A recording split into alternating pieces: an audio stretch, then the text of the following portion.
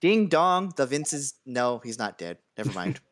Hello, everybody. Welcome to the latest episode of the Without Context podcast. Please don't sue me, whoever the hell owns the rights to that now. I was really hoping when Vince announced his retirement that he would walk out at the beginning of Raw and it would redo the limo explosion uh from like 15 years ago. Jesus. Just My favorite revisit part that about story. that, my favorite part about that storyline that literally had to stop because of a double murder suicide, Yeah, that we're not going to talk about. it Right? was because I can't remember it the same. It wasn't the same day. It was the Monday after. It was like that weekend, I think, and then they had to do something real quick for Monday. Yeah, so 'Cause I remember they also had something. They had to do something because he was on ECW at the time, so they had the real quick switch out ECW. yeah, so um, as what we're alluding to, the big news in the wrestling world this week is that Vince McMahon, at 77, is finally 77. retiring from the WWE in terms of all For a duties. lot of So for a lot of us that took our entire lives. yeah, Finally. I mean, to say Vince McMahon is in a consequential figure in the wrestling world would be an understatement. Like, I don't think wrestling as it is right now and as it evolved from the territory days wouldn't be what it is without Vince kind of at For like sure. the forefront. And I mean, it's him that led directly to, WCW's, NWO and stealing guys from him. And then that whole Monday Night Wars rivalry, which now we have, for a brief time, we had the Wednesday Night Wars with NXT and AEW. And now it's kind of a head to head on Fridays with Rampage and SmackDown. And I mean, Would you consider AEW having won that war between Dynamite and NXT? absolutely. Okay. Of course. I think Moving on. because I don't because unless I am wrong, that led to NXT getting a whole fresh coat of paint. Because apparently like it with Tripp's direction wasn't doing it. But that was also back during the pandemic era and like the empty stadium days. There's a So lot going on. there's a lot of factors to take into account there. And AEW was still relatively new at the time as well. So AEW was also taking all the indie darlings at that time, so like they were almost forced to like switch up how they were doing the thing. yeah. So yeah, I mean, it's the end of an era, to say the least. I mean, For this sure. is easily from 80s to now, so about 45 years worth of wrestling history was with this man at the forefront. I mean, you got classic feuds with Stone Cold. You had him in, the corporate Earth Corporation and the Ministry, like all these Attitude Era storylines. He wrestled God, if we remember that. I was gonna say, yeah, I was just about to bring that up. And won, because of course he did. Of course, this is all also probably as a response to all the allegations and all the exposés coming out about him now with the hush money and millions of dollars to basically cover up his devious sexual natures. Canoodling. The unwanted canoodling. And on top of that, now, I think the number of law firms that are investigating the McMahons or Vince McMahon primarily for security fraud, it's up to like 10 now.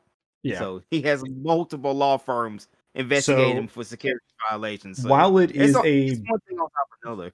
Yeah, while it is a big deal, this is probably a response to save face for the company. He's like, if I can get away from the company, and now it's just me, it's not WWE being hit by this. So it definitely feels like an oh shit button to like hit the eject button. I know. When I read the news, when was it? It was Monday afternoon, I believe. When I read the news, I instantly thought it's like he's been voted out. Like he wouldn't step down. This is like a board decision. Probably it's like, Vince, you need to go away for the sake of the company. Yeah, I think probably. After all I've sacrificed. I mean, that's the thing. This is a publicly traded company, so shareholders might have been starting to breathe down people's necks. I mean, you have that combined with kind of the state that it's in right now. I mean, your world champion isn't really around So you're kind of focusing on all your mid card guys, but you haven't done anything to really build up. So it's kind He's of still getting his ass whooped every weekend. so WWE is kind of in a weird spot right now, and I feel like this was just the response to it.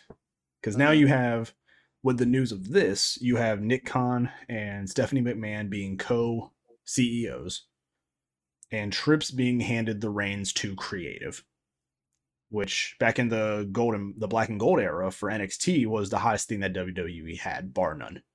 Like Yeah, for sure. they put on every kind of banger match you could think of. They had Jushin Liger versus what's his name? But Tyler Tyler Breeze. Tyler Breeze. Tyler Breeze. I mean, you Yes. had the excellent. I mean, before he became another, sex pest, the Aleister Black Velveteen Dream feud, Yeah. which was great. You had Ciampa with his just like tyrannical title reign and the whole feud with Johnny Gargano. Mm-hmm. And I mean, you got angles like Adam Cole visiting Gargano's dad's like restaurant or something like that, like during their feud. That was So it's great. like that's all like Trips's like influence compared to the main roster stuff where Killer Cross, Karrion Kross comes up and starts looking like he's out of Mad Max. He starts looking like Lord Humongous, and it's just kind of starts looking like he just walked out of a BDSM. and then he club. loses to Jeff Hardy his first night. Like Yep. it felt kind of vindictive at times. And then there was a whole thing with Keith Lee where he became Bearcat Lee Bearcat once he Lee. became And then he left. Bearcat Lee. Like I don't know what the did hell something with his name him. I wouldn't have minded them making because they have to give him something marketable. So I wouldn't mind that as long as they did something with him, and they didn't. And now he's No. AEW Tag Team Champions with Swerve, who didn't even get a chance on the main roster when they cut him. Nope. Like they all just disappeared within like 2 weeks once they got to the main roster. And I really felt like they should have done a lot more with Hit Row because in NXT they were just coming up, man. They released all of Hit Row, I think, within the span of 3 weeks. Yeah. Like Hit Row was like gold that they had, and they fucked that up. they could have easily it fumbled could have that ball. easily been the best stable. Like you always have these tag teams, and then you have a stable like Judgment Day who isn't even on TV anymore. So good job with that one. They could have had, the tag team. They could have had the one title like the US or the Intercontinental. They could have had the women's champion after a certain amount of time. Like you could have marketed these people as stars, as like a squad. But it was just like, you're gone, you two are gone. Not even like given a chance. Like it's like they immediately got to the main roster and they blew it up immediately. Because if you remember, I can't remember the girl's name, but she got released immediately. Is that a B-Fab? And then, yeah, B-Fab. Yeah. She was released almost immediately once they got to the main roster. And then they just decided to just shelve the rest of them like within the next 2 or 3 weeks or so after that. Admittedly, my favorite thing out of all of that is Top Dollar talking shit on AEW and other companies and then immediately getting released like the next week. So it's like, oh, I guess you're not gonna work for these other companies you shit talked a week ago. Like Yeah, it's so perfect. But I guess that leads us to the next thing. Now with Triple H being back in a creative role, at least with all of his toys now in his toy box. I mean, they still have a team of writers, they still employ people, but I'm pretty sure he's going to have more of a firm hand on, that's dumb, we're going to do this. Or even if not that, telling the wrestlers like, hey, this is dumb. We hired writers, but this is stupid. Yeah. Go do your thing. Here's what you're going to do. You're going to take what these writers gave you. You're going to, as long as it plays out like this, do whatever you fucking want to do in that ring. Like, yeah. It's like, don't make it a formula. You have the beginning here, you have the end here. You got the 10 middle, minutes. That's you. Yeah, it's like, it's just to be like a set of bullet points right there. It's like, hey, just make sure you get all of these, but go for it. It's like, go crazy. Use your imagination. You got 10 minutes. Go out there, do whatever you want to do. This is the finish. Let's go. Just don't break PG. Have fun. Yeah. Well, so for now, don't break PG. It's gonna be TV 14 soon. Yeah. So what I have brought up right here is I have an article brought up from Wrestling Inc. Just kind of getting other people's reactions to Vince McMahon, being retired, and it is kind of like a mixed bag of some people being very happy for Vince that he's retiring, he's getting a chance to relax, and they're still like being pretty, honest about it. It's like, he's a good guy. I'm glad he can relax now. But then you have people who are just like, yeah, man, Vince retiring. Thanks for everything. And then you have some people who are probably like, oh yeah, real Tyler Wilde, who I don't even remember who that is. Bye, Felicia. So you get this real What mixed... was the reaction from Tony Khan? Oh man! So on to that. Tony Khan, comment about him being the longest tenured CEO. The same day, Tony Khan would like to be thankful that he is now the longest tenured CEO of a wrestling company, which I don't even think is accurate, because I think Dixie Carter was around right there, man. Was around longer. I didn't watch a lot of TNA, so I wouldn't know. Well, they've been around for 20 years at this point, so But this kind of brings us to kind of the crux of this episode that I wanted to talk to you guys about, with this feeling like a new era, at least creatively, of wrestling. Because now you got Tony, who is an okay booker at times. He lets the wrestlers do what they want to do, and the wrestlers in the ring can't perform. And now you have Triple H, who's probably going to loosen the reins a bit on his guys and have a little more of a hand in creative. And if he can do what he did in NXT, then you got these two very high class, like, creative minds finally starting to go at it. It's not Tony versus Vince and his team. It's Tony versus Trips, which kind of has me excited. How much do we know that Tony Khan has on the creative aspect? I know Tony Khan has bookers. Like, I know he has some guys on his creative team, but every final decision comes from him. Okay.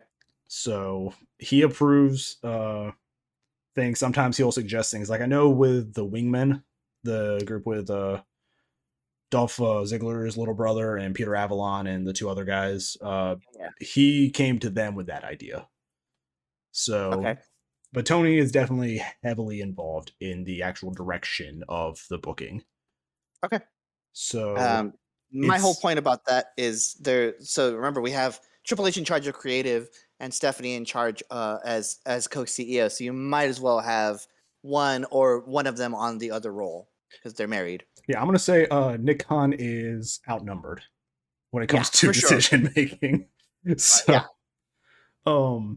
yeah, I'm excited, and I'm wondering if you guys have any thoughts about what, like, not the immediate future, because there's going to be like a growing period. Growing pains. It's not, because I didn't watch wrestling on Monday, but I think they set up the triple threat with Becky, Bianca, and Asuka for SummerSlam, I believe, or is it Hell in a Cell? I can't remember. I know SummerSlam is this weekend, which I'm excited to see, because if it's creatively Triple H, that's Triple H's first pay-per-view of his, like, run here. So I can only imagine how that's going to go. Next Sunday, boys, get ready. I think it's on a Saturday. I think they moved them to Saturdays now. Yeah, it's actually this Saturday night, because I think a lot of WWE's pay-per-views this year are going to be on Saturday night instead of Sunday, which I don't know why they did that, but it sounds really cool. No, I don't mind that, because if you have Saturday as the WWE pay-per-view, at some point it's gonna be Saturday WWE premium live event, and then Sunday AEW pay-per-view. Just call it a fucking pay-per-view. I'm gonna say what they tell me to say. The thing that annoys me the most is the dumb marketing. Like, that's all that annoys me about it. It's the dumbest marketing. It's like premium live events. Like, they've always been pay-per-views. It's like, just it stinks of something that was like focus tested with like some 18-year-olds who've never watched wrestling in their lives. Yeah. Or they just sat them down like a focus group in some office building somewhere and say, hey, what would be a good idea to replace the term pay-per-view? And then someone was like, premium live events. Premium live events? And it's just like, so well with our 36-year-old. Yeah, it's annoying. So looking at so keeping in mind, let's be hypothetical here and say that Triple H now has creative control of SummerSlam and the outcomes and the booking. Card real quick. I have it brought up right here. Okay. So the matches that have been confirmed. There's 8 matches, it looks like. We have Roman Reigns versus Lesnar, number 9, Mhm. probably. As a last man standing for the unified title. Roman's probably going to keep that because I'm pretty sure Cody signed a contract that he dethrones Roman. And I think he'll be back. I I'm think predicting already. Cody has the ego. It's like, if you want me to come back, I'm going to beat your best guy. And you can do everything you can to make him look tough, but I'm going to beat him at the first pay-per-view I get him at. I feel like I don't think they're gonna butt heads per se. I think they have a better relationship than that. But I think there's gonna be some like A not contract's a even contract, tension, though. but like some yeah, for sure. Right? That's Just the like thing. some sort of like there's gonna be some sort of altercation between Triple H and Cody. Definitely. Once the initial terms of the contract wear off, I think renegotiations is probably going to put Cody in a worse spot. But I think to get him on board, WWE had to give him everything that he asked for. And I don't think a bigger middle finger from Cody to WWE is, I'm going to leave AEW and then beat your best guy at the first pay-per-view I get him at. Like, I just feel like that is something Cody would force them into a contract with. Mm-hmm. We got Pat McAfee versus Corbin. Corbin is pretty much a jobber at this point, so Pat McAfee's winning that one. Triple H doesn't even have to book that match. I think that one's just already that match given. books itself. Yeah, that one kind of books it. Pat McAfee for some reason is on fucking fire right now, and it's Pat McAfee is so good. Like, I would not be surprised if he like straight up moves to the main roster at some point, like as a performer. Yeah. We have Bobby Lashley versus Theory 3. I think it might be their third match. Lashley. It's the United States title. Yeah, Vince isn't here to back up Austin Theory anymore. So is that for the belt? I don't think it is. It's for the title. Oh, yeah, it is. And I mean, Bobby just won the title too, so it would make sense to keep it on him. I think if Trips is going to start doing stuff, he's going to start making champions look stronger. Mm-hmm. You're going to defend your title. You're going to not lose it at some pay-per-view to a screwy finish. Like, I think he's going to start making his champions and his belts mean something again, which I can hope for, because that's the thing about WWE's titles, man. The Intercontinental title feels worthless right now.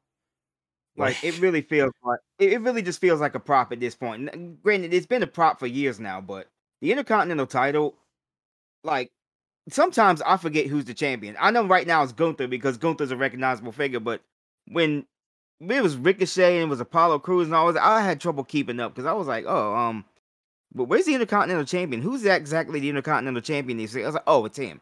Yeah. They don't book the thing on pay-per-view anymore. And I think that's something that with Triple H taking over, they really need to get back into. No, it's putting the mid-card titles a lot more on pay-per-view, especially the Intercontinental title. They do put the Intercontinental title, it's just on the pre-show. So yeah, that's the thing. The thing is, like, about on the actual pay-per-view card, though. The thing is, it's a workhorse title. It's supposed to be for the guys that can work in the ring, but these guys are not given the time to work in the ring anymore. They're not given the time to tell a good in-ring story. So again, it just feels like it's another title now. Mm-hmm. It's just kind of like nobody can really be like the classic, like Bret, the Hart feud and everything, where it's like these guys can just go in the ring and tell you a story. In saying that, I do think the match between the Usos and the Street Profits will be one of those matches. I think I feel like if they don't give it to the Street Profits now, the Street Profits just aren't even considered like a threat anymore to the Usos. Sure. Like that is, they had the screwy finish at the last pay-per-view where had a couple of screwy finishes, haven't they? Yeah, his shoulder was obviously up when he was pinned, so it wasn't even like a valid pin. It's just always been screwy finishes, but like you can only protect teams so many times with a screwy finish like that without it starting to hurt them. So I feel like if there's a time, you have to put the belts onto Street Profits now. So it's either that or they're planning to break them up, which I really don't want that to happen. That's another thing. Now, I think they are talking about splitting them up because apparently backstage, the two of them aren't really like seeing eye to eye anymore. And it's just kind of one of those things, but it's like, man, just copy the story that Keith Lee and Swerve are telling, where they don't like each other until they win the titles together. And they're good again. So I thought and then they'll turn on each other eventually. And then they'll turn on each other when one of them feels the other person caused the team to lose the titles, and then you can start the feud. Like, because I feel like that's what the Keith Lee Swerve storyline is going to go. They're going to hold the titles for a bit, eventually lose them to Team Taz and blame the other person, and then Swerve and Keith Lee are going to get an excellent feud against each other. And that's another thing, dude. Swerve, that jumping kick that he does to people looks so good. And just when he also moonsaults off of Keith Lee's chest is also always really fun to watch. Super good. Swerve is hella talented, man. Like I said, that's another person I felt WWE dropped the ball with. You know, I feel like they could have did a lot more with Swerve on the main roster than they did. Yeah, once we finish going through the card, I want to talk about that too. Like the chance of, well, AEW guys jump ship back because Trips is there. But let's go through the rest of this card. So we have Logan Paul versus The Miz, because we always have to have a celebrity match during one of the big four. Sad thing, it's going to be fucking Logan Paul. Like, it's Logan Paul. I don't really. I'm willing to put money down right now. He is going to win when Jake Paul interferes. They're going to have both. They're going to have both of the fucking brothers in, so they can eventually put the tag titles on them, because that's for some reason his money. They would. And the thing is, they would. It is money, and I hate it. And it's not even. That doesn't even sound like a Vince idea. That sounds just like a marketing idea. It does, but it just sounds so much more like a Vince idea than anything else. I don't know if Triple H would even go through with that, because I mean, I don't know if Triple H would do that. I mean, even though it would be a marketing thing and it would probably boost the company a little bit. I know Triple H would do things that make sense. And the thing is, like, that catches a certain demographic back. And the thing is, like, Vince or Trips at the end of the day is still a businessman. He is. He might not like the outcome, but if it gets eyes and money onto the product, then, you know, he might go for it, because there's still a board of directors. It still has a actual board of people, so Trips can't make the company decision. That's definitely in Nick Khan, and Nick Khan could get enough people to back him on a decision like this if something is said in like a meeting like that, you know. But so I'm gonna curse it. I'm gonna say that Logan Paul wins by interference from Jake Paul, and then I just feel like it is the final nail in the coffin. We got Liv Morgan versus Ronda. Liv's probably going to retain, especially if Trips is now the one in charge. Yeah, I actually hope Liv retains. I kind of hope she retains clean. I hope she a clean finish. The thing is, I can see Natalya getting involved in interfering with Rousey. Like, that's the. I could see a world where that becomes a triple threat in the next pay-per-view again. I feel like that's the path that they're going to be following. You know, it's going to go to a triple threat. Because if they end it with disqualification, Ronda doesn't lose clean. The next pay-per-view is a triple threat. Natalya eats the pin. It keeps Ronda looking strong, and it keeps Liv as champion. Oh, but wait. Hold on a second. And then you have Charlotte Flair looming right around the corner. I swear that's going to be a factor. That's going to be a factor eventually. I hate to piss on this parade, but the fact that she is not on this down the road. The fact that she's not on this card actually has me surprised. Like, it just. Oh yeah, it's a pay-per-view without Charlotte Flair. She's gonna get on the top rope at the end of the pay-per-view. Just do one of her shitty moonsaults. We have Bianca and Becky. That's down the road. Yeah, they're gonna put the title back on fucking Charlotte, and it's just gonna be like, this is the same shit that was happening previously. You know. So I think that's an interesting topic. While we're going through the card, what? So we have a lot of stuff that's possible. What do we think is going to be like? Same shit, different day. I think they're going to keep Charlotte in like the major title picture.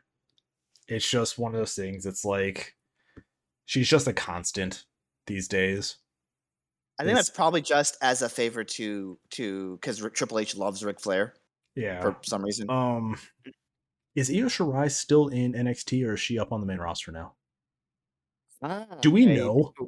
don't. Is- Io Shirai, I don't know if she's with the company anymore. Is Io Shirai still with the company? yeah, last I heard she's on her way out, but there's just rumors at that point, so I don't know. I know. Oh my I know there was a gosh, situation where she's she was 32. in Japan.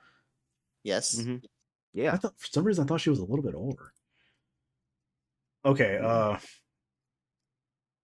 they were unsuccessful. She was then out of she's out of action with an injury, but she's still in NXT. She's still in NXT. Okay. Which is kind of criminal, honestly. Like, she's been wrestling long enough in other companies that she shouldn't be in NXT for this long. She should have been on the main roster fucking last year when they needed people, like during the pandemic era. But yeah, I think some NXT people will be called up and kind of focused heavily into, you know, the title scenes. I think Ciampa might actually become his own wrestler and actually be given time to be Ciampa instead of some weird bodyguard for Miz, it feels like. Mm-hmm. He feels like he's just some hired goon, which is just a shitty position for Ciampa to be in. Criminal misuse of Tommaso Ciampa. And that just leaves me scratching my head still. I don't know why. This man goes from the banger Gargano feud, from one of the best heel turns in NXT history, one of the greatest heels in NXT to being an afterthought.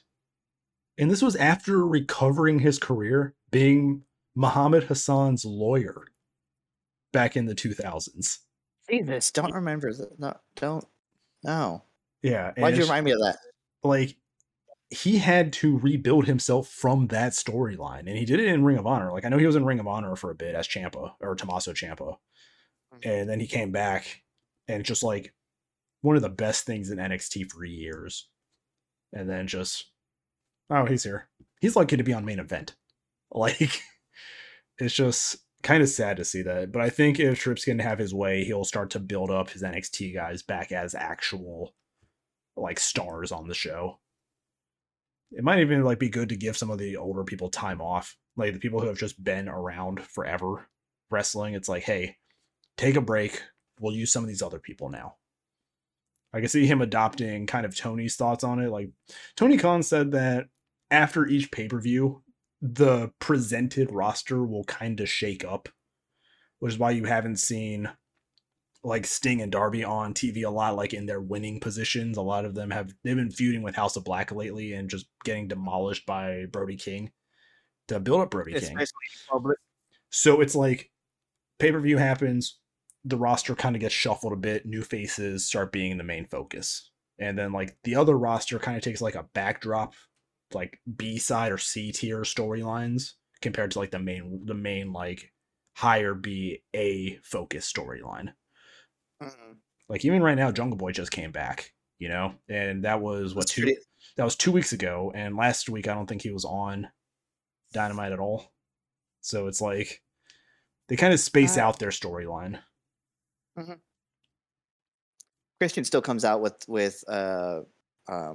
Luchasaurus and kills a guy though. That's definitely a thing that still happens. Yeah, when Jungle Boy came back, Luchasaurus went back to him, which is just kind of weird. I really hope he would have like stepped up beside him and then betrayed him, because I would want to see Jungle Boy go. I was waiting for that too. I want to see Jungle Boy go through Luchasaurus before getting to Christian. You know, maybe I think it's a trap though by Christian. You know, I think Luchasaurus is going to turn on him into a false sense of security, and then Lucha turns on him, and then we get that match between Lucha and Jungle Boy, which eventually will lead to Jungle versus Christian, and it's going to be a banger when that happens. It's when the Jungle Boy becomes the Jungle Man.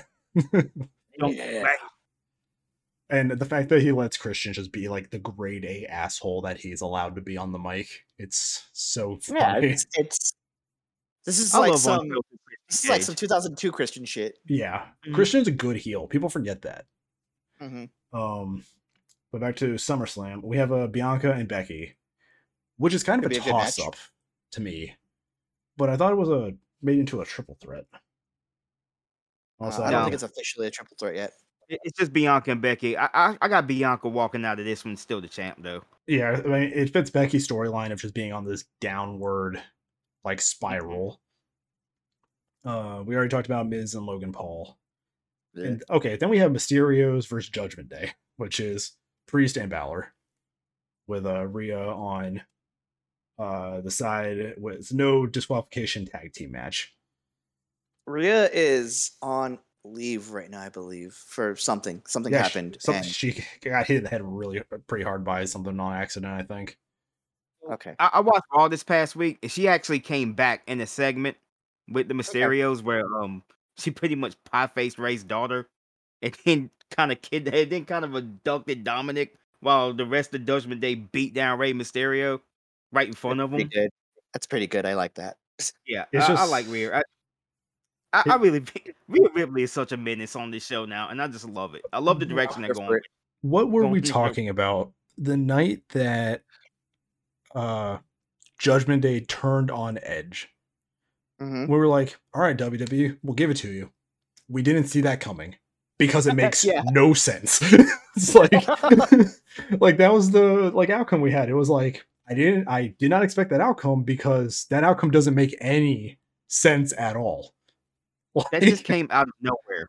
If you come from it from like a D&D perspective, it's like when you have like Edge as like this sorcerer or whatever, and you kick his ass and you take Warlock Patron instead. Yeah, so what I heard is that they wanted Judgment Day to go into a more supernatural route, and Edge vetoed that idea.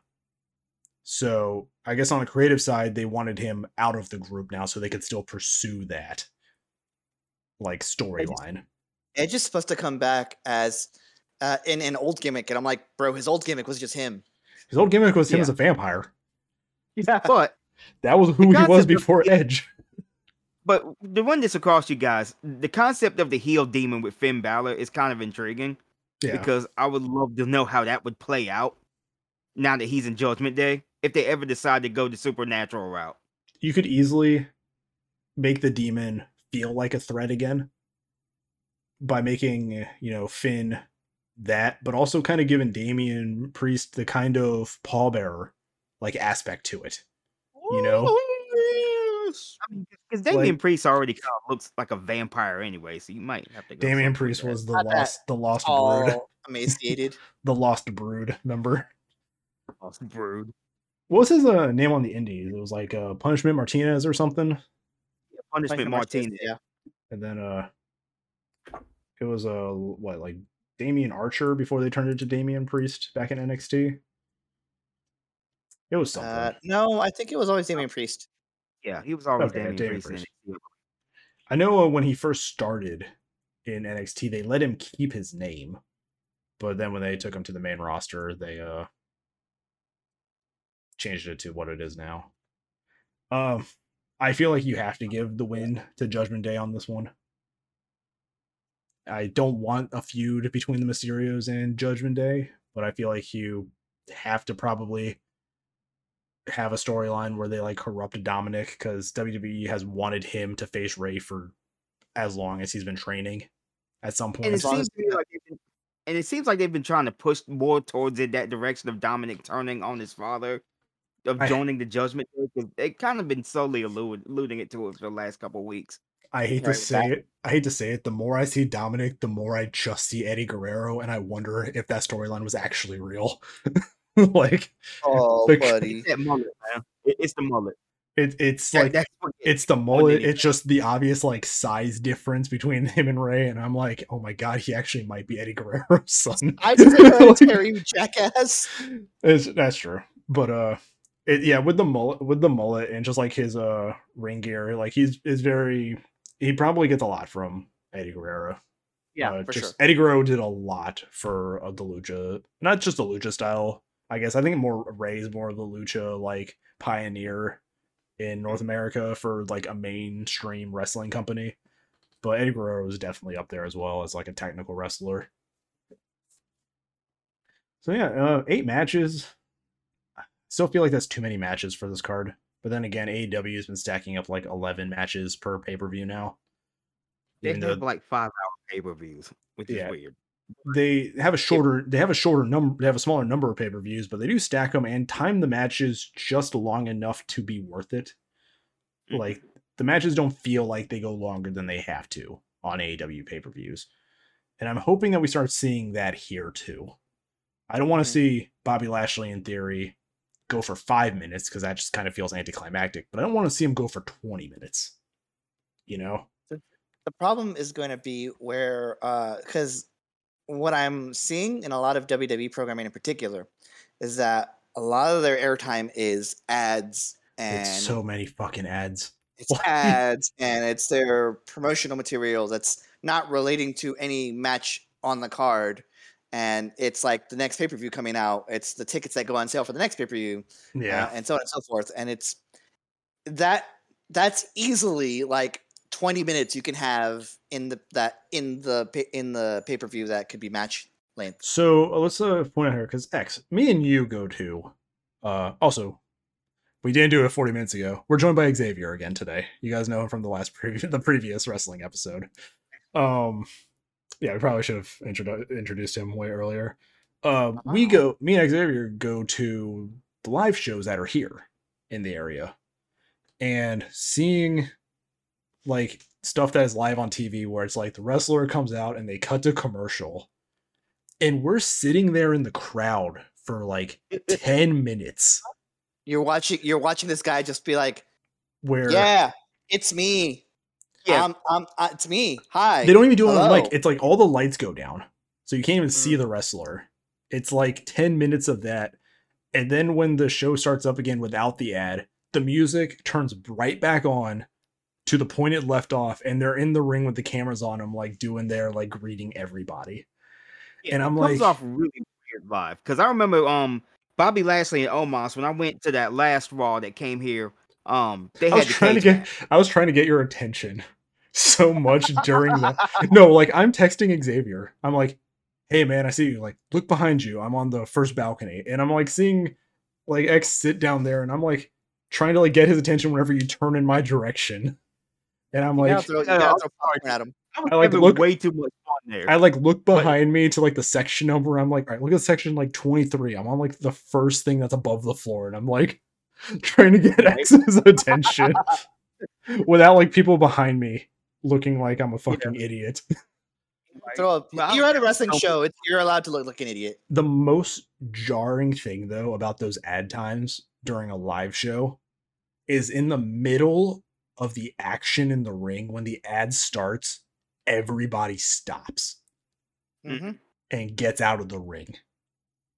Like they find a way to throw one of them out of the rings, and then they like hit somebody with a move so they can just lay on the floor for the ad break duration. And then they just like pick it up right where they left off in the commercial. It is so fucking jarring seeing somebody mid like I don't even know what the term is, like throwing them into the ropes and everything, like mid throw like that, and the person just stop their momentum and get out of the ring. Like it is the most jarring bullshit I've ever seen in my life. It's live shows are fucking weird, man. Like you gotta admit they have like it's kind of impressive that they're able to like do that actually. Like they shouldn't have to. I'm 100% there with you, but it's impressive that they have that down to a science like that. Yeah, televised live shows are some of the like most jarring like smash cuts in movies you've ever seen. But like if it's an actual house show, it's just nonstop. Like it's great.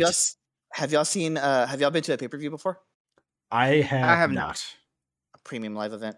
No, I haven't been to a pay-per-view. I've only been to house shows and a few televised ones. I've been to because San Antonio is a big city. Yeah. Sorry, guys. So they come here pretty frequently, pretty regularly. And so I've been to. I was here. I was at TLC when DX beat Chris Jericho and Big Show for the tag titles at the time. The Jericho tables match. Yeah, in a tables match. And I have a picture of like I think it's Jericho just like almost getting a concussion going down through a table. Oh god. But that experience during like house shows versus like I haven't been to a Raw in a long time or a SmackDown or whatever, but I've gone to pay-per-views pretty frequently. I've been to Royal Rumbles and stuff like that. And I think the premium live events are really where it's at. It's the perfect mix of like the production values that you expect from like a Raw or SmackDown or whatever, and the nonstop that you get from a house show. Yeah, because and you still have ads, but they're at least between matches. They're not doing it mid match, you know. yeah, it's like that's the thing about like the televised shows. It's just like ad time and everything stops. It's like the lights go dim. It's just, and then you Which is sit weird. there.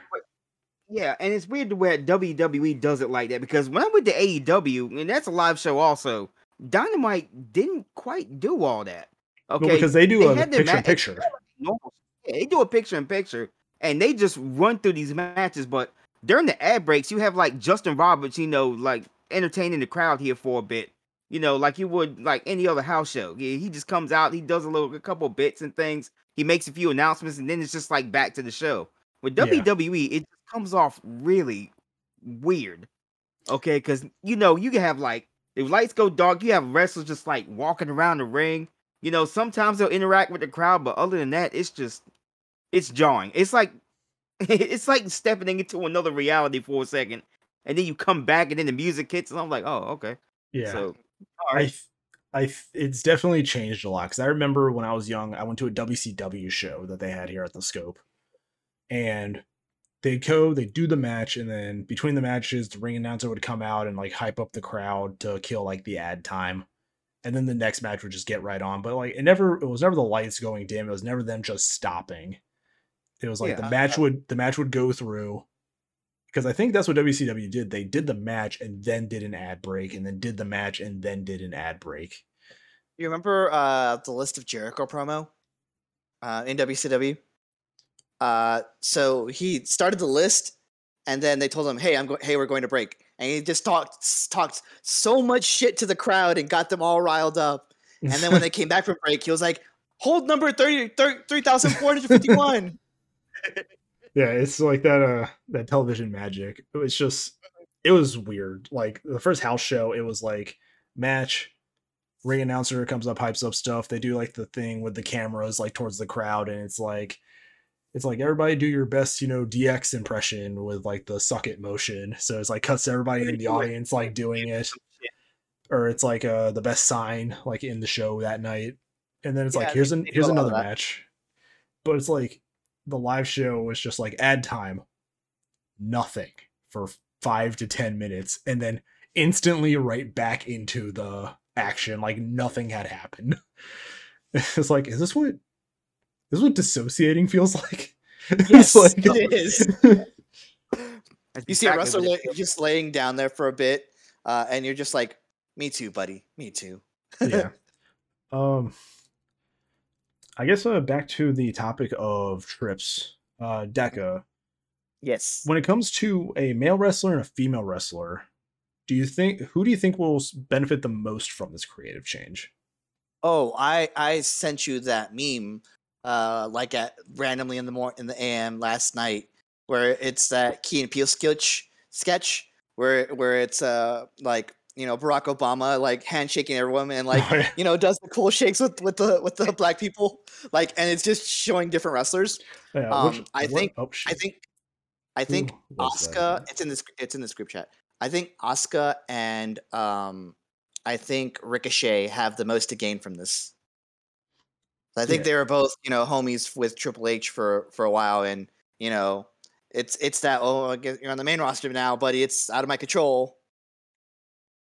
Yeah. Because remember, when Asuka went from NXT to WWE, it was a whole thing. Like Triple H came out, hugged her, like she gave up the title that she had never lost on NXT. Yeah. It was a whole thing. And and I think the person who might suffer the most from this is probably going to be Theory.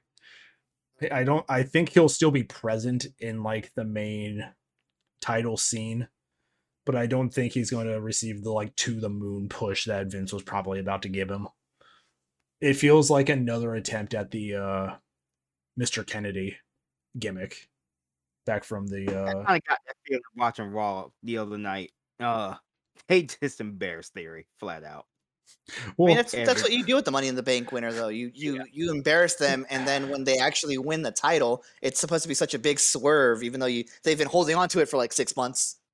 That's the thing. It ties into the meme that I sent you of back a few years ago during the Survivor Series build up when Team SmackDown came into the locker room and beat up the Team Raw guy. And it was like every male wrestler on the roster, Austin Theory. It's like now that Vince isn't around to protect him. Like, X, what about you? Who do you think's gonna benefit the most from both sides of the roster? One male and one female wrestler. Man, that's kind of a tall. That's kind of a hard. And probably not like a to the top kind of benefit, but who's just going to be shown better than what they are currently. I think it might be Kevin Owens. I think KO has a lot to gain from this. Yeah, because Kevin Owens for a while has kind of just been relegated to the KO show and then doing a match here and there and nothing else. He was in that feud with Elias, but I know Ezekiel. Excuse you, Ezekiel. I still say the biggest swerve is if they are actually twin brothers and Elias comes back. That would be the greatest swerve in wrestling. That would be amazing. In the last 25 years, the last 20 or 30 years, because that's the Hebner brothers level of surprises.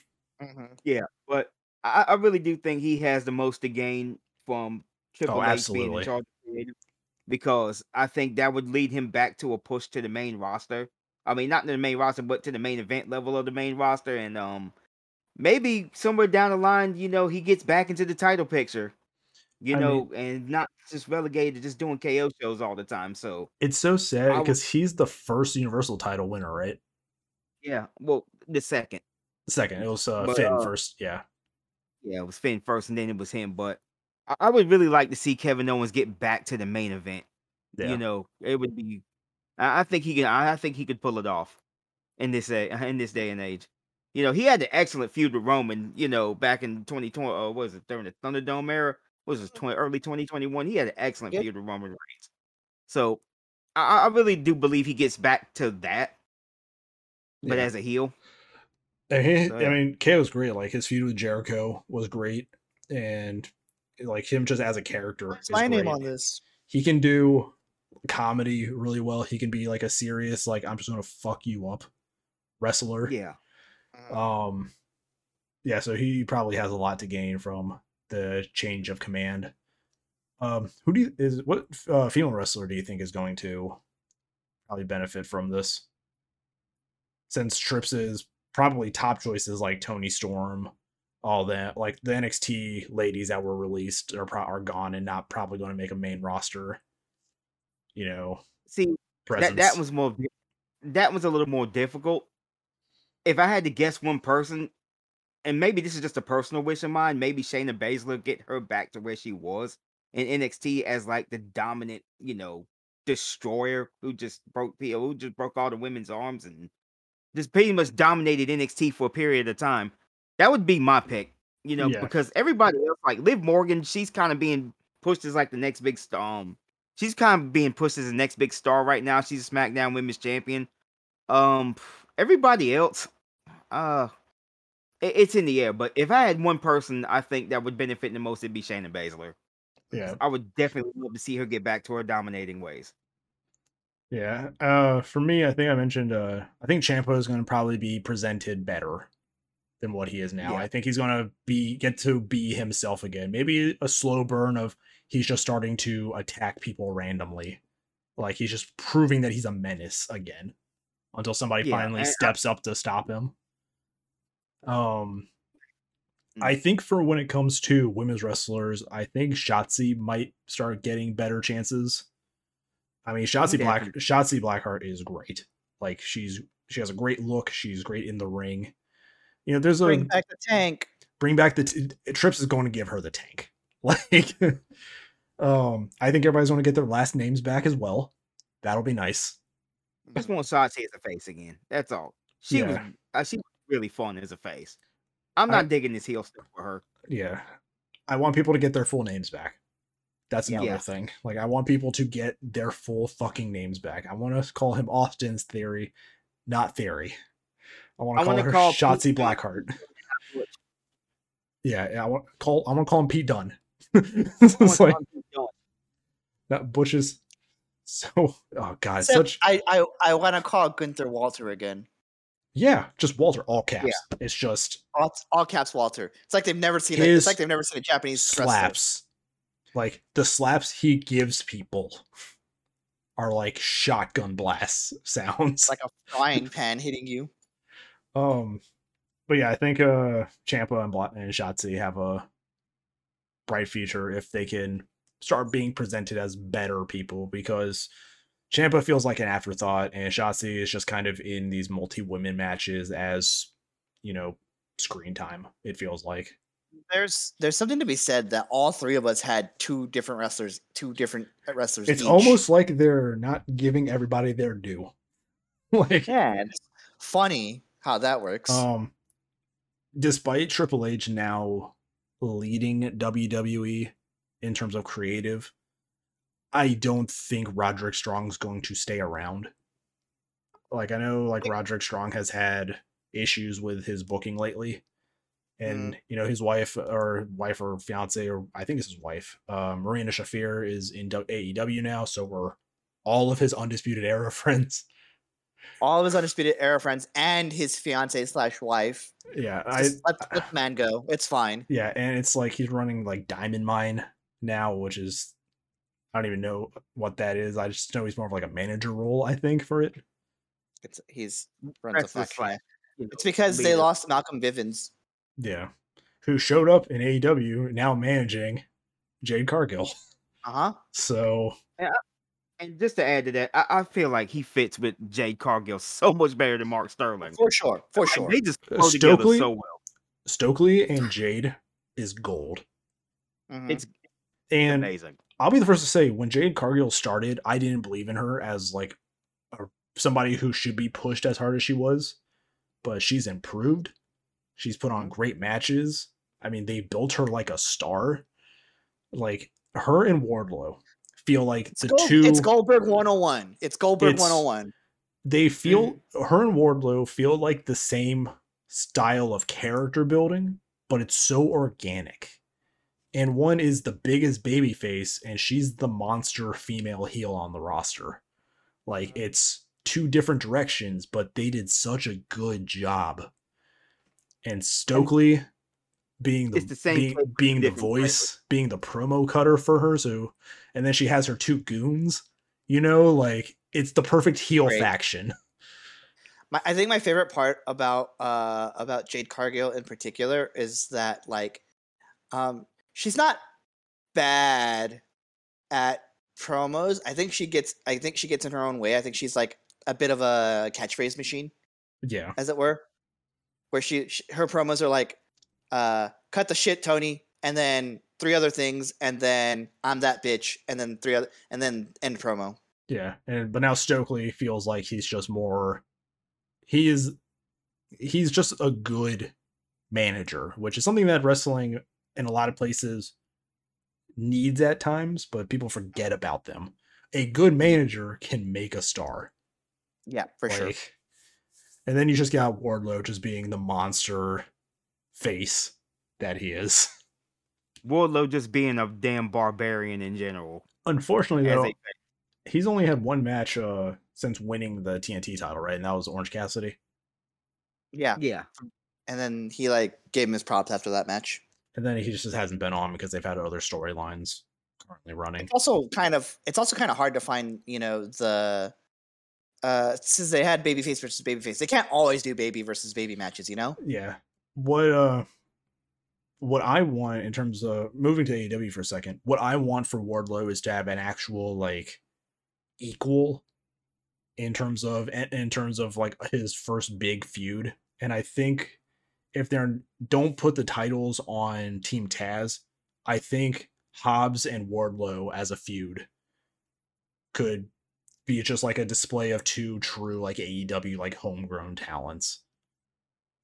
Just I think it would. I think it would be good. I think they have to have the angle where it's like you have Ricky Starks where involved. Like no, so Ricky Starks tries to get involved, and even Hobbs is like, no, I want to beat this guy's ass myself. yeah, because I do like Hobbs as a heel, but when he was a babyface, also like he was great. He can do both roles really well.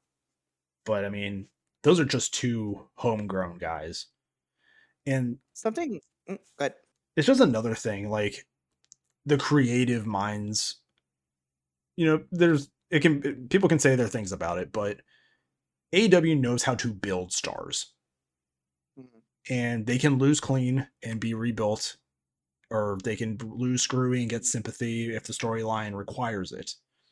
It's hard to say that for a lot of WWE guys, because when they lose, it's always for dumb reasons. And it's like you're not protecting them, or you're not giving sympathy. You just did a bad ending to this match. Yeah, like one of my big issues with WWE is just how they build faces. Okay, Yeah. when they do stuff like that with baby faces, oftentimes they just make them look They'll make them look stupid. They look like fucking idiots. Okay, because they'll get distracted and there'll be somebody outside the ring. They'll get distracted and they'll just start getting in their face. Refs counting to 10, and then next thing you know, the bell rings. And they just have this look in their face like, and it's like it's so stupid. And they repeat this trope with so many baby faces, and it gets to the point where it just starts to ruin them. Yeah, it's does. Like how many baby faces can walk into a match in a feud when their opponent has a partner, and they know they're going to have a partner at ringside, and not bring backup. Exactly. It's like every feud with a babyface and somebody who has an ally is always plays out the same way. And it's like every Roman Reigns match. I want them to start making baby faces smart. Okay. Yeah. Or either that, or if you know that you have a partner and you can't bring backup, do something to outsmart the heel to get the victory. Okay. Yeah. Like, cause your own distraction. Okay. Use that person outside to distract your heel, your opponent, so you can get the win. Like, have them do something intelligent. One of the other ways I like when they do that is when when they're having the promo and they're like goading them into the match, and they're like, "You want the match? They have to go away, and they can't be at ringside." Yeah. So I hope that would be nice. I hope we see less of that. Like I hope we start seeing wrestlers that have an intelligence behind them. Like it's not just something for story purposes. It's like I want to feel these characters' personalities now. Like that, if there's one thing I hope that comes out of this is that everybody starts to feel different, which is something that I think WWE lacks. Nobody feels really unique unless you're at the top. Like Roman feels unique and Brock feels unique and Cody feels unique. Everybody else, it feels like a default setting on Create a Wrestler. Like Cody's uniqueness is that he has 5 minutes of pyro and a 2-minute entrance. I just want them to kind of feel. I just want the mid card guys to inject more of themselves into their character. Yeah, you get my drift. Just kind of Yeah, I've said that before. Wrestling companies are at their best when their mid card is strong. That's why it's like, look at AEW. We have all these injured top guys right now, but the shows are still great because their mid card has been presented so well that they can take main event slots and perform in them. Like they can get the crowd behind them in these main events because they already know how good they are from what they're allowed to do in their position. And they've had women's main events. They've had tag main events. They've had, people on the lower card as a main event. I mean, you have a battle royale where Brody King of all people wins it. And that establishes a strong tag team. Malachi Black and Brody King have been presented as a very strong tag team, but also shows Brody King is strong on his own. And he also went toe-to-toe with Moxley. Like Brody King is a wrecking machine. The way that he eliminated Darby, what's his name, Darby, from that was brutal. Yeah, the chokehold and then just dropping him. Yeah, the hang sleeper. Yeah, I mean, you could do that on Darby. I think he's like the right size for that. But it's like, that's the thing. It's like, you just have this mid-card guy who's only been in tag team matches for the most part, being able that he can go toe-to-toe with their interim champion and Jon Moxley because of how well they've been presented on the mid-card. It's believable, you know? And that's one of AEW's strengths. Like, all of their mid-card guys feel unique in their own way. They feel unique enough to where you can just pop them in the main event slot and be like, oh, okay, this is actually kind of cool. Your top level mid card in AEW is Miro, Malachi Black, Pac, Brody King, Darby Allin, Sting, Christian Cage. Like, that's your mid to upper, like, mid card level. And even like your lower end mid card level is still like, Best Friends, Private Party. You have Team Taz, and FTR is like still kind of a like lower rung of the mid card right now because they're only in tag team stuff. So it's like, because the main tag team right now is Swerve and Keith Lee, but your secondary best, not your champions, but your secondary like best tag team has 3 companies' belts on them. Like, FTR. It's wild. Like, it is. I should say, the 2 landscapes of these companies right now are so different, but I hope we can see some, equilibrium between them, where the wrestlers in WWE start to feel unique and start to feel believable as characters. You also probably need to find a new monster heel. Like, I like Omos, but he just probably doesn't fit the main event scene. I think if we can get some more like personality in it, almost where he's not just big and has a funny accent, I think he'd be fine. Good choice though, having MVP as his manager. Yes, for sure. MVP is money. Like, it's sure. It shocks me that people didn't see that back in the 2000s though. Like, MVP is great. MVP was he was a pretty good worker, but he was always great on promo. Yeah. Yeah, I think a lot of pro wrestling fans missed out on MVP in the 2000s because MVP was just gold on the mic. Every time he gets up there, you want to hate him. You want to talk shit to him, and he'll talk shit to you right back. And he's just so cool about it and smooth with it. And he comes out with these suits, and he just looks like this mom. I mean, he just looks like $1 million in every way possible. Yeah. Okay, MVP is my favorites. The promo between Miz and MVP still lives rent-free in my head. The one where the Miz goes off on people and like talks shit about JBL and like Evan Bourne and everybody, and then just and then him and MVP just go head to head. That lives rent-free in my head. One of the top promos of all time. Evan Bourne, that is Matt Sydal, right? Like that. Yes. Yeah, Matt Sydal. He still has the best Royal Rumble elimination. Getting clotheslined and then flipping off the apron to hit the floor. Like, still one of the best Royal Rumble eliminations. Matt Sydal's insane. And that's another thing, like, Matt Sydal is like a low mid card to just like low card guy in that company. And like, that just shows the strength of like the lowest level of AEW, where they can have these workhorse guys able to put on good matches and train these younger guys. Like, seeing Matt Sydal and Dante Martin together was great. And like, Dante is a great wrestler, and I can't wait to see what he does in his career. I mean, it kind of sucks that his brother keeps getting injured, but Dante's been able to prove that he can stand on his own as a solos performer. It's very promising. The future is very promising for wrestling in general, even if they don't stay with AEW. But I think that's it. I guess we just have to kind of wait and see now, Yeah. It's definitely gonna be like a wait and see situation here. Yeah. It's not gonna be an overnight, thing. Yeah. It's not gonna be overnight. It's not gonna be SummerSlam. It's not gonna be like the pay-per-view after that. It's gonna be like maybe even going into the new year is when we'll really start to see changes. I'm gonna say this real quick. Going back to NXT, back when that first started, it took that company 2 to 3 years to get to the point where everybody remembers that as the NXT we all love. It took a couple years, but they got to that point. Yeah. With the main roster, I don't think it's going to take that long. I would say maybe 12 to 24 months to kind of work out all the issues. But I believe once they get past that period, you're gonna start to see the change from how McMahon runs things to how Triple H runs things. At least And in ring quality too. Like matches might not be as formulaic as they are now.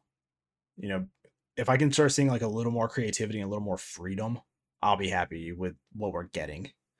a little more long-term storytelling also, that'd be great too. Yeah, just feuds that go on, you know. Yeah.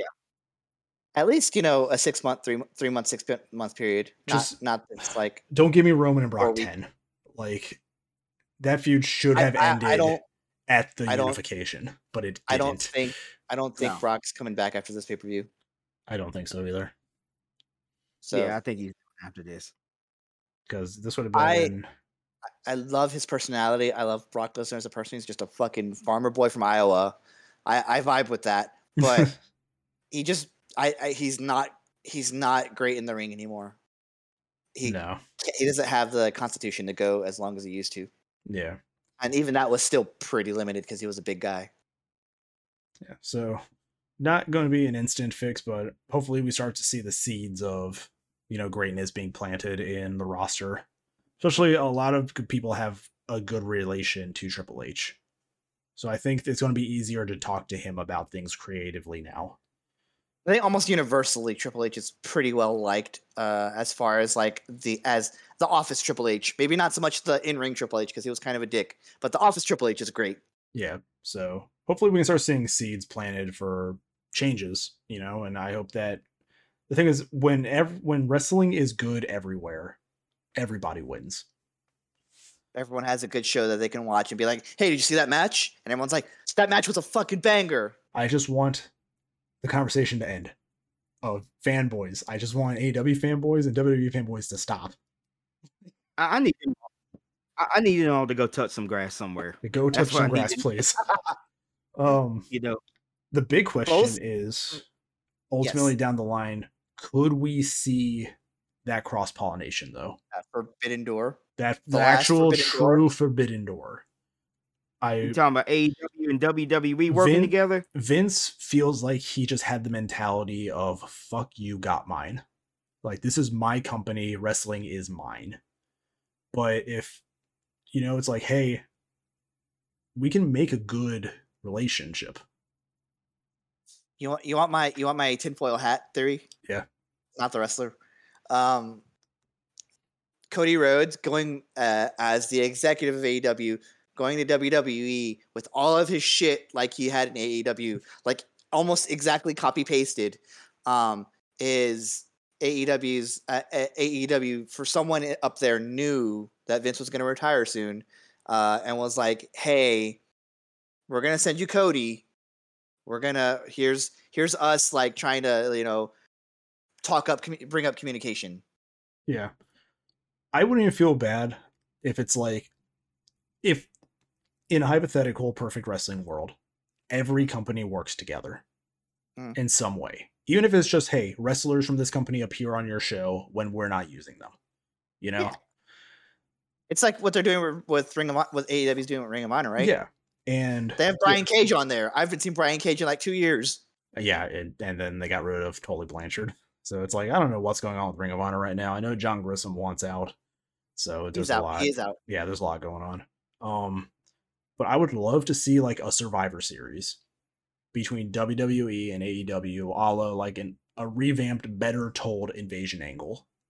Mm-hmm. Where every match is just decided by a coin flip. Make it completely random. And then figure out the match based on that result. So it's like, hey, let's have our tag team champions go at it.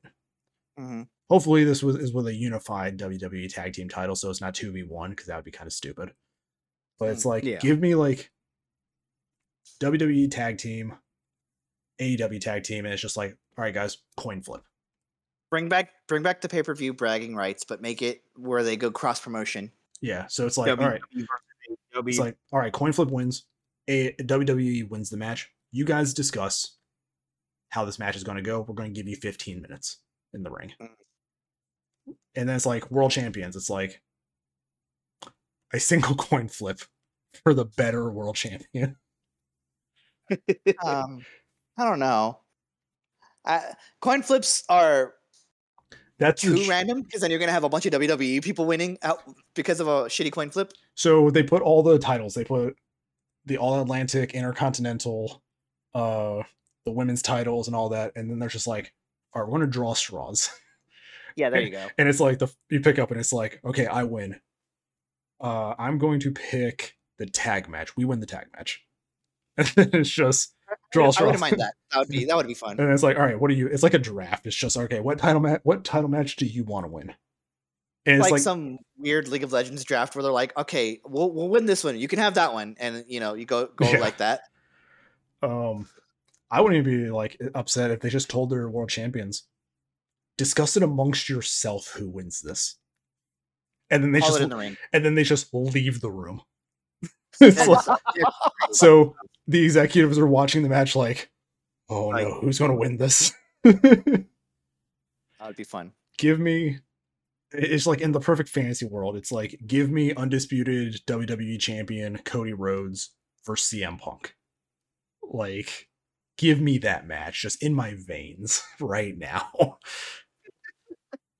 But it's like, that's just like the perfect fantasy world. But I would love to see in some way WWE start to do that. I know they did it with Mickie James during the Women's Royal Rumble. They called her the Knockouts champion for Impact. Impact, yeah, champion. So it was like, all right, we have to admit there's other companies. It's like, might as well. It's just, if WWE can embrace the greater wrestling canon, they can tell better stories because they can acknowledge past. They can say like, hey, Seth Rollins won the Ring of Honor title, he like all this other stuff. And then it's like, hey, these guys won the New Japan titles, formed Bullet Club in Japan with AJ Styles. It's like stuff like that, I've got one for you. There's a match, and for some reason, it's like it's Kyle. Where's Kyle O'Reilly been? I haven't seen him in a hot minute. All of Undisputed Elite right now is injured. Oh, yeah, they're injured. Cole, Fish, and O'Reilly are all out with injuries right now. So you have them three in a tag match against whoever in WWE, and then here comes Roderick Strong once again. On whose side is he going to take? He ends up taking the Undisputed Tim, and that's how you tell people, oh, he's on AEW now. Yeah, and it's like, that's the thing. It's like when the ecosystem is healthy, everybody wins. Mm-hmm. And if you start doing these cross promo shows where it's like, hey, this guy won titles in this other company, then they get eyes on another company. It's like, hey, we like this guy in Ring of Honor. So when he comes to WWE, it's like, oh, we know this guy. Mm-hmm. People can get more invested into wrestlers. Mm-hmm. And I think that's the thing. It's like you drop all these people, these the new debuts, and it's like, oh, he's from New Japan, but nobody's ever watched New Japan because they've only watched WWE. Who is this guy? And they run a video package. And then Veer Mahan shows up, and then he's regulated to doing whatever he's doing. So it's just a lot. Like there's a lot that could come from this, and in a perfect world, it helps everybody. But it's still a business at the end of the day, so we can only hope. But I think that is probably it that I have to say about it. I'm excited to see where it goes. I think we've all come to the agreement that like this is going to take 12 months maybe at the earliest to see any like tangible change. Yeah, but I think we'll get there. Now on the subject of WWE versus AEW, well, I would love to see all that stuff, but I think for now that ball's in WWE's core. It's definitely in WWE's core right now. AEW is proven we're more than happy to work with other companies. It's just if Triple H and Stephanie and Nick Khan are more than willing to step outside the WWE universe, and kind of work with other companies. Yeah. I think it's possible, but I guess only time can tell, and we'll just have to wait and see what happens with that. I, for one, am excited to see what happens in the post-Vince era. Yeah. Because it's like, that's what it is now. It's like, this isn't the PG era. It's now the post-Vince era. So there's a lot of optimism going around right now that Vince McMahon is out of the picture. Yeah. I, for one, welcome my new "It's time to play the game" overlords. That's the thing. It is time to play the games. But I guess with that, we'll probably conclude this episode here, guys. Yeah. All right. It's a good episode. So thank you, X, for coming on to the show again, for talking wrestling with us for an hour and 20 minutes. But it's always great to talk to people who have, the same kind of hobbies and interests and stuff, especially when something big like this happens. Like this retiring is probably the biggest news in wrestling history since, AEW announcement. And before that, it was WCW closing. Like it just feels like one of those like landmark moments of the wrestling environment. It definitely is a landmark moment, considering how much Vince McMahon has shaped the pro wrestling industry over the last 40 or so odd years. Yeah. This is very much a landmark case we have going on right now. Yeah. So I'm excited. If we start the territories, if one of them like ended up like retiring and we had social media like we did now, it would be just as big. Yeah. Like that's a whole like other story of like what if the territory still existed in modern day. Yeah. Like that's just 6 or 7 different promotions, but probably all still working together. But again, X, thank you for coming on to the show. Deco, it's always good to see you here on the podcast. Yeah, no problem, man. No problem. Thank you, everybody, for listening in on this episode or watching it on YouTube. You can find it on YouTube and Spotify without context. Sometimes you have to put the little brackets because of search engine optimizations. Probably should have thought about that before I put the actual bracket in the name. Too late. But yeah, YouTube and Spotify. Share it out if you're a wrestling fan. In the comments, as always, Deca answers a lot of them. What are your thoughts on this for wrestling, and what do you hope to see, coming out of this for wrestling? I want to hear from you. I feel like the internet wrestling community will be very vocal about it, but again, that's just the internet. That's the nature of the beast, and I guess we'll have to see. But everybody's links are down in the description, and I guess we will see you all next Friday. Goodbye, everybody. Bye. You'll see me later on Monday. You'll see Deca on Monday with his D&D episode going up, yeah. But you'll see the rest of us on Friday. Goodbye. Bye.